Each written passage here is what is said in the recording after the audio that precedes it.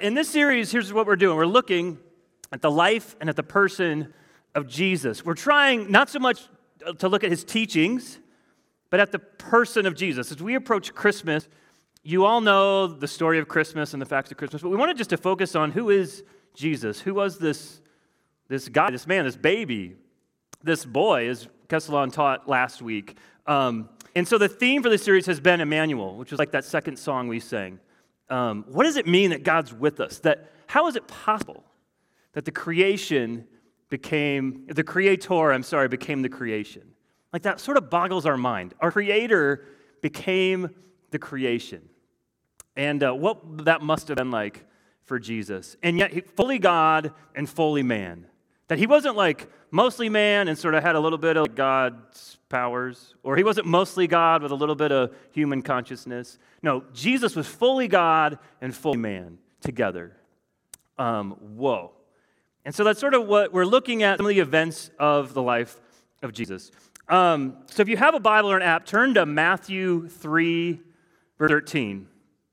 And Matthew 3:13, that's where we're going to camp out tonight. I'm going to read it. As you turn there, keep turning there. I'd love for you to find it on your app if you have an app. But let me pray first, and then I'm just going to read this passage, and we're going to dive into it. Father, God, here we are, and week and a half before Christmas, all these students, God, I think of just what each one of these students in here tonight, the things that they're carrying with them. God, maybe stress about schoolwork, maybe finals next week, maybe not, maybe just projects, homework, like the day after day homework. God, maybe the mundaneness of life, how it seems so familiar. And every day's kind of the same, and every day's kind of boring. And yet, God, in the midst of all of that, here you are, God. And you invite us to come and to fellowship with you and to commune with you and with other Christians. And God, some of us are still trying to figure that out. We're not even sure what we believe about you, God. And yet, God, you just come to us. You want to be close to us. We want to be close to you. God, what do we do when we don't feel close to you? God, what do we do when in our minds it's like should be a formula and I did the right things, but I still don't feel close to you? God, how does this whole thing work? So God, would you show up tonight? Would you make your presence known? God, would you speak to us through your word? And God, teach us something. God, draw near to us. Allow us to feel your presence tonight. That's what we want. That's what we hope for. And God, thank you for Christmas and all that it means, God. We're excited about another year, another Christmas. But God, tonight, help to focus and to be here now. We need you. We pray this in Jesus' name. Amen. All right, Matthew 3:13 through 4, verse 11 says this. Then Jesus came from Galilee to the Jordan to be baptized by John. But John tried to deter him, saying, I need to be baptized by you, and do you come to me? And Jesus replied, let it be so now. It is proper for us to do this to fulfill all righteousness. Then John consented. As soon as Jesus was baptized, he went up out of the water. At that moment, heaven was opened. He saw the Spirit of God descending like a dove and alighting on him. And a voice from heaven said, this is my Son, whom I love. With him I am well pleased. Then Jesus was led by the Spirit into the wilderness to be tempted by the devil. After fasting 40 days and 40 nights, he was hungry. The tempter came to him and said, if you are the Son of God, tell these stones to become bread. Jesus answered, it is written, man shall not live on bread alone, but on every word that comes from the mouth of God. Then the devil took him to the holy city and had him stand on the highest point of the temple. If you are the Son of God, he said, throw yourself down, for it is written, he will command his angels concerning you, and they will lift you up in their hands so that you will not strike your foot against a stone. Jesus answered him, it is also written, do not put the Lord your God to the test. Again, the devil took him to a very high mountain and showed him all the kingdoms of the world and their splendor. All this I will give you, he said, if you will bow down and worship me. And Jesus said to him, away from me, Satan, for it is written, worship the Lord your God and serve him only. Then the devil left him, and angels came and attended him. It's really like a huge passage. We don't really talk about the baptism of Jesus a lot. Maybe you've heard something on the temptation of Jesus in the wilderness by Satan. You know, of the 4 gospel accounts, Matthew, Mark, Luke, and John, only 2 of them actually even talk about the birth narrative of Jesus. Only Matthew and Luke talk about Jesus as a baby. Mark and John don't mention it at all. And yet, I want you guys to really hone in on this passage we just read tonight, because all 4 gospels give this account of the baptism of Jesus and then his temptation. All 4 gospels. And so in this passage, we see an extremely important overarching principle, and I'm excited to talk about this tonight. It took me reading this probably 10 times before I found this. In fact, I was planning just to talk about the temptation of Jesus in the wilderness. And at just starting the passage, there's this word. So it's bound up in this little word, this one word. And you see it right at the beginning of chapter 4, this word then. Then, chapter 4, verse 1, at the very beginning. There's baptism, then there's a battle, right? There's a voice from heaven, then there's a voice from hell. The voice from heaven just speaks once. The voice from hell keeps talking and keeps talking and keeps talking to him. First there's comfort, then there's conflict. First there's strength, then there's weakness. First there's joy, this encounter with John the Baptist. Then there's testing, temptation. First there's water, then there's desert. First there's water, then there's dry, parched. Then there's wilderness. So does that word then just mean then? Is that just the way it happened? He was baptized, and then, that happened, and now this is happening. Then this.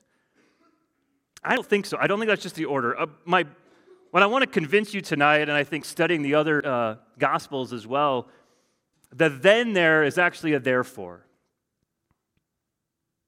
The baptism happened, therefore the temptation. In fact, in Mark's Gospel, Mark says immediately, it gives the same account, the voice from heaven, this is my son whom I love, with him I am well pleased. It says the Spirit immediately drove him out into the wilderness to be tempted. Isn't that interesting?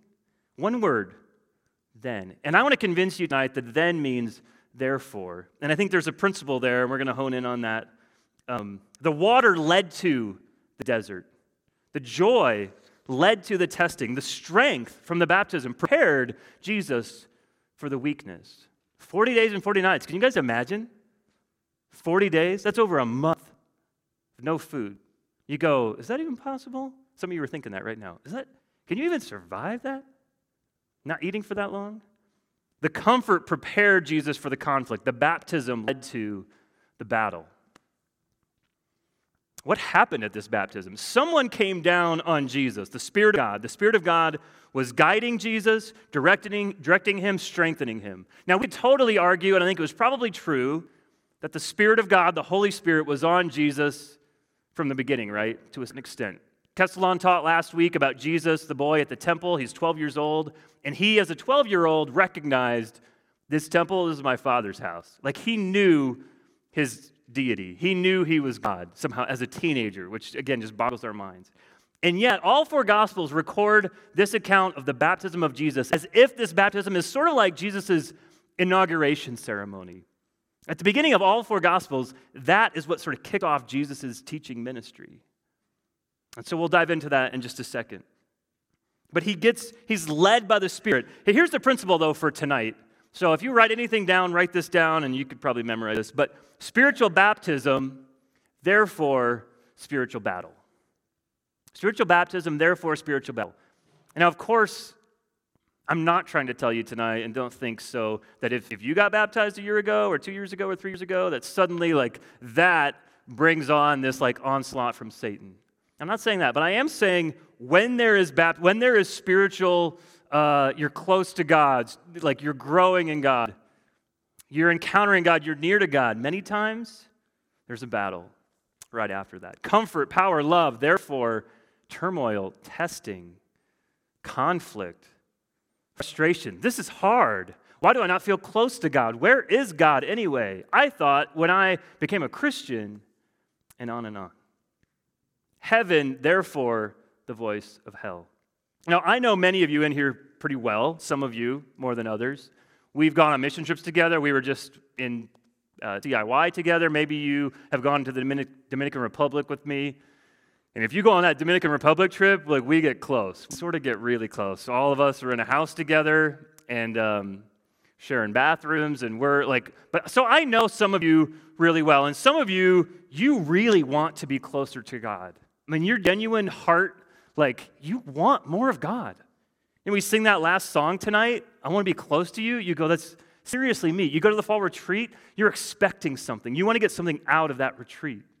And maybe you do, maybe you don't, but you want it. And so imagine this. Imagine getting to the position where you are absolutely and totally pleasing to God. Then in every way, God says, I am pleased with you. You are my child. You felt so close to God. Imagine you got there. How would your life go? That's what I want to know.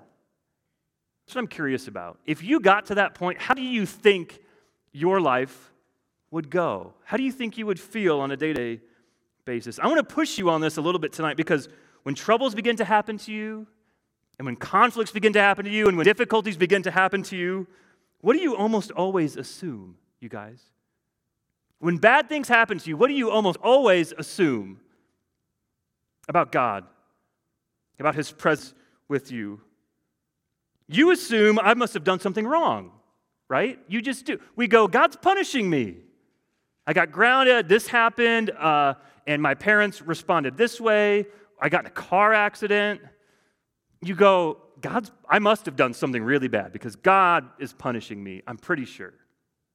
If like, we default into this karma thought, right? So if life's going bad, we go, I must be bad. If your life is going good, on the flip side, you go, my life, I must be pretty good. I must be better than other people because my life is going very, very well. And that's just how we sort of govern our life. And we actually think God operates that way, that God operates on a karma mentality, right? We just do. When bad things happen, our first thought is like, that's why. It's because I did that 2 months ago. That's why this is happening. Oh my goodness. But God does not operate that way. And we sort of know that, right? But there was one person here. We have Jesus, who is the Son of God, who was completely pleasing to the Father, right? Completely, absolutely, had a voice from heaven audibly say so here at his baptism, right? And yet, how did Jesus' life go? Like, what were the results of his life at the end? He was pursued by a mob. He was betrayed by his friends. He was nailed to a cross, right? So what's the principle? Spiritual baptism, therefore spiritual battle. I'm going to put it like this, the more God pours His strength and His peace into your life, the more conflict, temptation, and strife will occur. Have you experienced that? Have you thought about that? In fact, maybe if you feel like my life is going pretty well and I really don't feel that much, maybe, and I hate to put this so harshly, maybe you're not led by the Spirit of God. You guys, and that applies to me as well. When I go, you know what? Like, I just don't feel that close to God. Like, everything's sort of, but maybe I'm not really all that tapped into God. Maybe I'm really not surrendering my life to God. Maybe I'm not wanting to be led by the Spirit. We just sort of do Christianity, but it becomes this rote religion. We're not even really into it. We're not attempting great things for Him. We're not even trying to please Him. And so what's going on here? These two events are connected. Like I said, Mark says immediately. Why is that? In all four Gospels, these two events are connected. What am I trying to say? I'm trying to say this. Christianity is a fight, you guys. It is a battle. And it's a very, very real battle. In Jesus, the baby grew into a man, fully God, fully man, and He fought the battle for us. But we're in the middle of it. And Satan, as we'll see, man, he's a real enemy. And he really wants to destroy you, especially if you're a Christian, because you are thwarting his kingdom. I mean, I want you to hear tonight, anyone who offers you a Christianity without some level of tears, without some level of difficulty, is not giving you the real deal. And I know that for a majority of you in here, that doesn't really compute with you because your life, like up to this point, has been pretty easy. And you know what, to be honest, mine has been too, for the most part. But as you get older, and your leader could attest to this, things happen and life doesn't go your way, and you maybe start to get jaded or bitter or go, God, I didn't think my life was going to go this way. But I'm telling you, Christianity may not make your life better. And we've talked about that, I think, a fair amount this year at Oasis. Because there's a part of me that goes, I don't want you to graduate thinking that being a Christian equals material blessing, health, wealth, prosperity. There's all kinds of blessings on the inside, you guys. Your life, you might become a Christian, or your friend might, your life might get worse.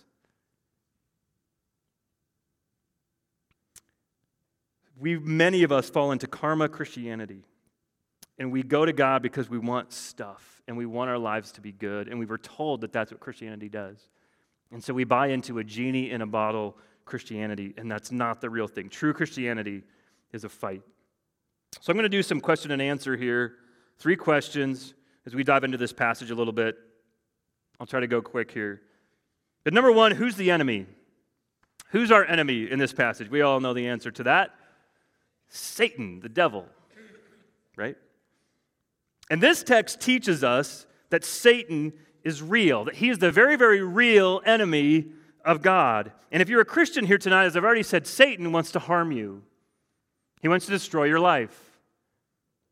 And if you're not a Christian here tonight, quite frankly, Satan probably doesn't care a whole lot about you because you're not a threat to his kingdom. But there are 2 kingdoms in this world. There's God's kingdom, a kingdom of love and grace and joy and peace.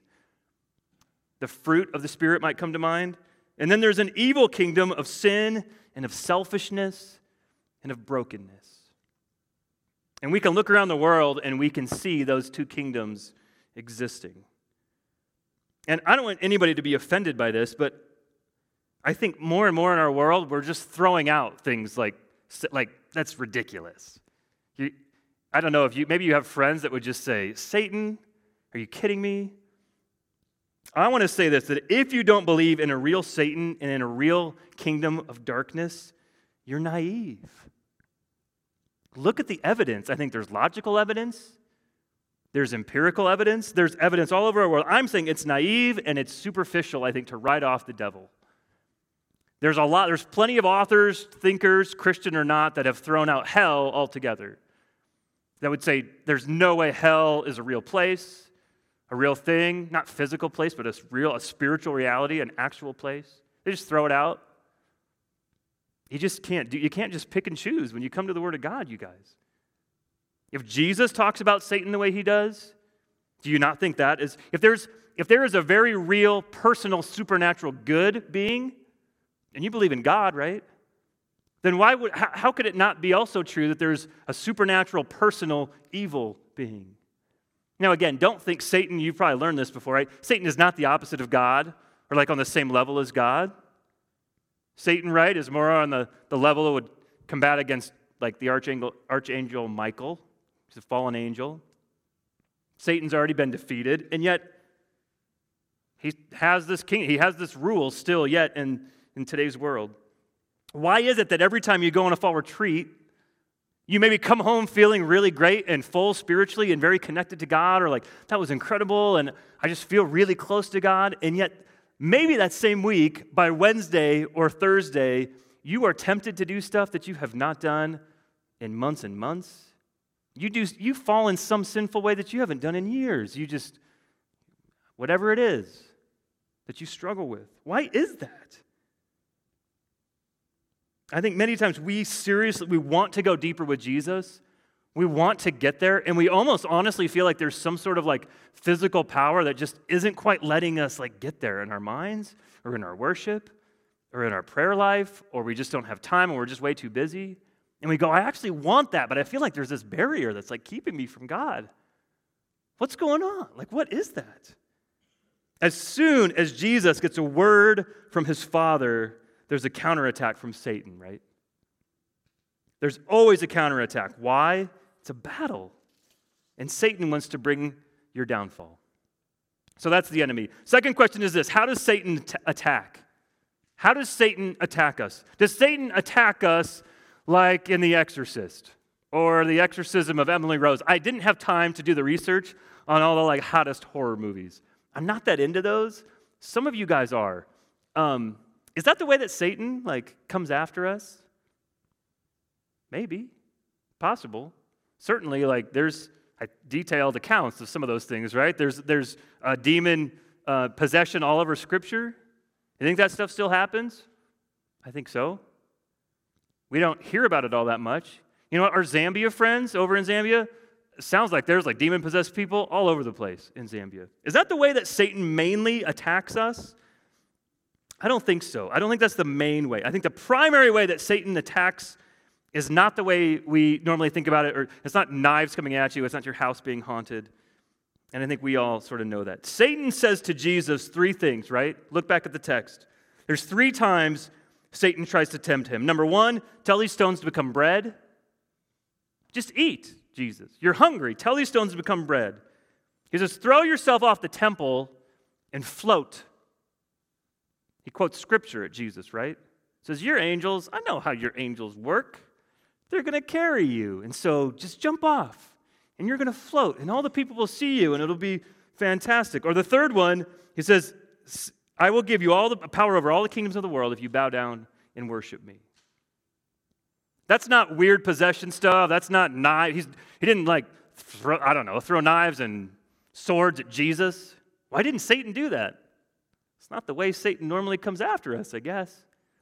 He had this free shot at Jesus, but he tempts him in other ways. What is Satan doing? Let's go back to the baptism real quick. What's happening at the baptism? See, I love this, and let me try to flesh this out. John the Baptist is confused because Jesus wants him to baptize him, Jesus. And John the Baptist says, what are you doing? I need to be baptized by you, and you're coming to me? Look back a little bit if you have your Bible open at verse 11. John says this, I baptize you with water for repentance. Why does he say that? Everybody knows at this time, this baptism is a baptism of repentance. Jesus is sinless. Jesus doesn't need to repent.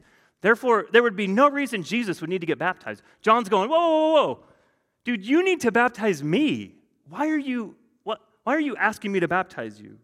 And Jesus basically says, let it be so now. He says, Jesus knows he's sinless.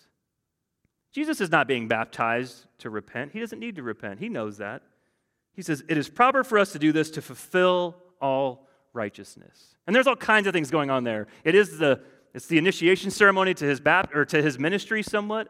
I think he's validating John's ministry. I think he's modeling for us why baptism is important. But there's more going on. Jesus comes as a servant. And get this, Jesus always comes, I've said this before, as a substitute Savior. John goes, this is supposed to be flipped around. And Jesus says, no, I come as a substitute. It's always the reversal of values with the kingdom of God. Jesus comes and says, I'm going to be baptized for you. He says, I'm living the life that you should have lived, John. And you know what? And I'm going to die the death that you deserve to die. Jesus he comes as a substitute. He does not come as a militant, superpower, warlord kind of God to take over the place. He comes as a substitute. How does Satan attack? Satan wants Jesus to not be a substitute. Satan wants Jesus to be this religious hero. Satan wants Jesus to take all the power on himself. In fact, Satan wants Jesus to act like every other religion acts. Just says, go and be great. Go and do miraculous things. Go and be the best you possibly can and be God. Satan says, you need to be selfish. Don't be a servant. But Jesus comes as a servant, as a suffering servant. In fact, I don't have time to go into this. When God says, the voice from heaven says, this is my son whom I love, with him I am well pleased, he's quoting Scripture. God is quoting Scripture. Look at your footnotes in the Bible. He's quoting from Psalm 2 and from Isaiah 42. This messianic psalm and this passage in Isaiah 42 is talking about the suffering servant. God himself, as he says this to Jesus, is saying, my son is this suffering servant. He is coming in your place to do what you could not do for yourself. And so all Satan's trying to do is to trip him up. Say, no, don't submit to your father. Jesus, you should be the father. You should have all the power that God does. You know what? Just If you floated off the temple, Jesus, you can get the crown without the cross. You can get the mountaintop without the valley. These people need someone to look at. These people need a hero, right? These people need religion. Jesus says, no, they need a servant. They need someone to die in their place. And so Jesus submits to his Father, and we need to do that too. Finally, what are the weapons? Maybe you expected this to come. There's weapons here, right? In any battle, there's an enemy. Got to figure out how that enemy is attacking. But what are the weapons we use? So Jesus received at his baptism 2 things, and these are our weapons. Number 1, the Spirit of God, and secondly, the Word of God. Maybe you're going, the Word of God, the voice from heaven speaks to him, and again, God's quoting Scripture. But man, Scripture is probably our greatest weapon. And then the Spirit of God, so many of us, we don't even know how to tap into the Spirit. Like, what does that even mean?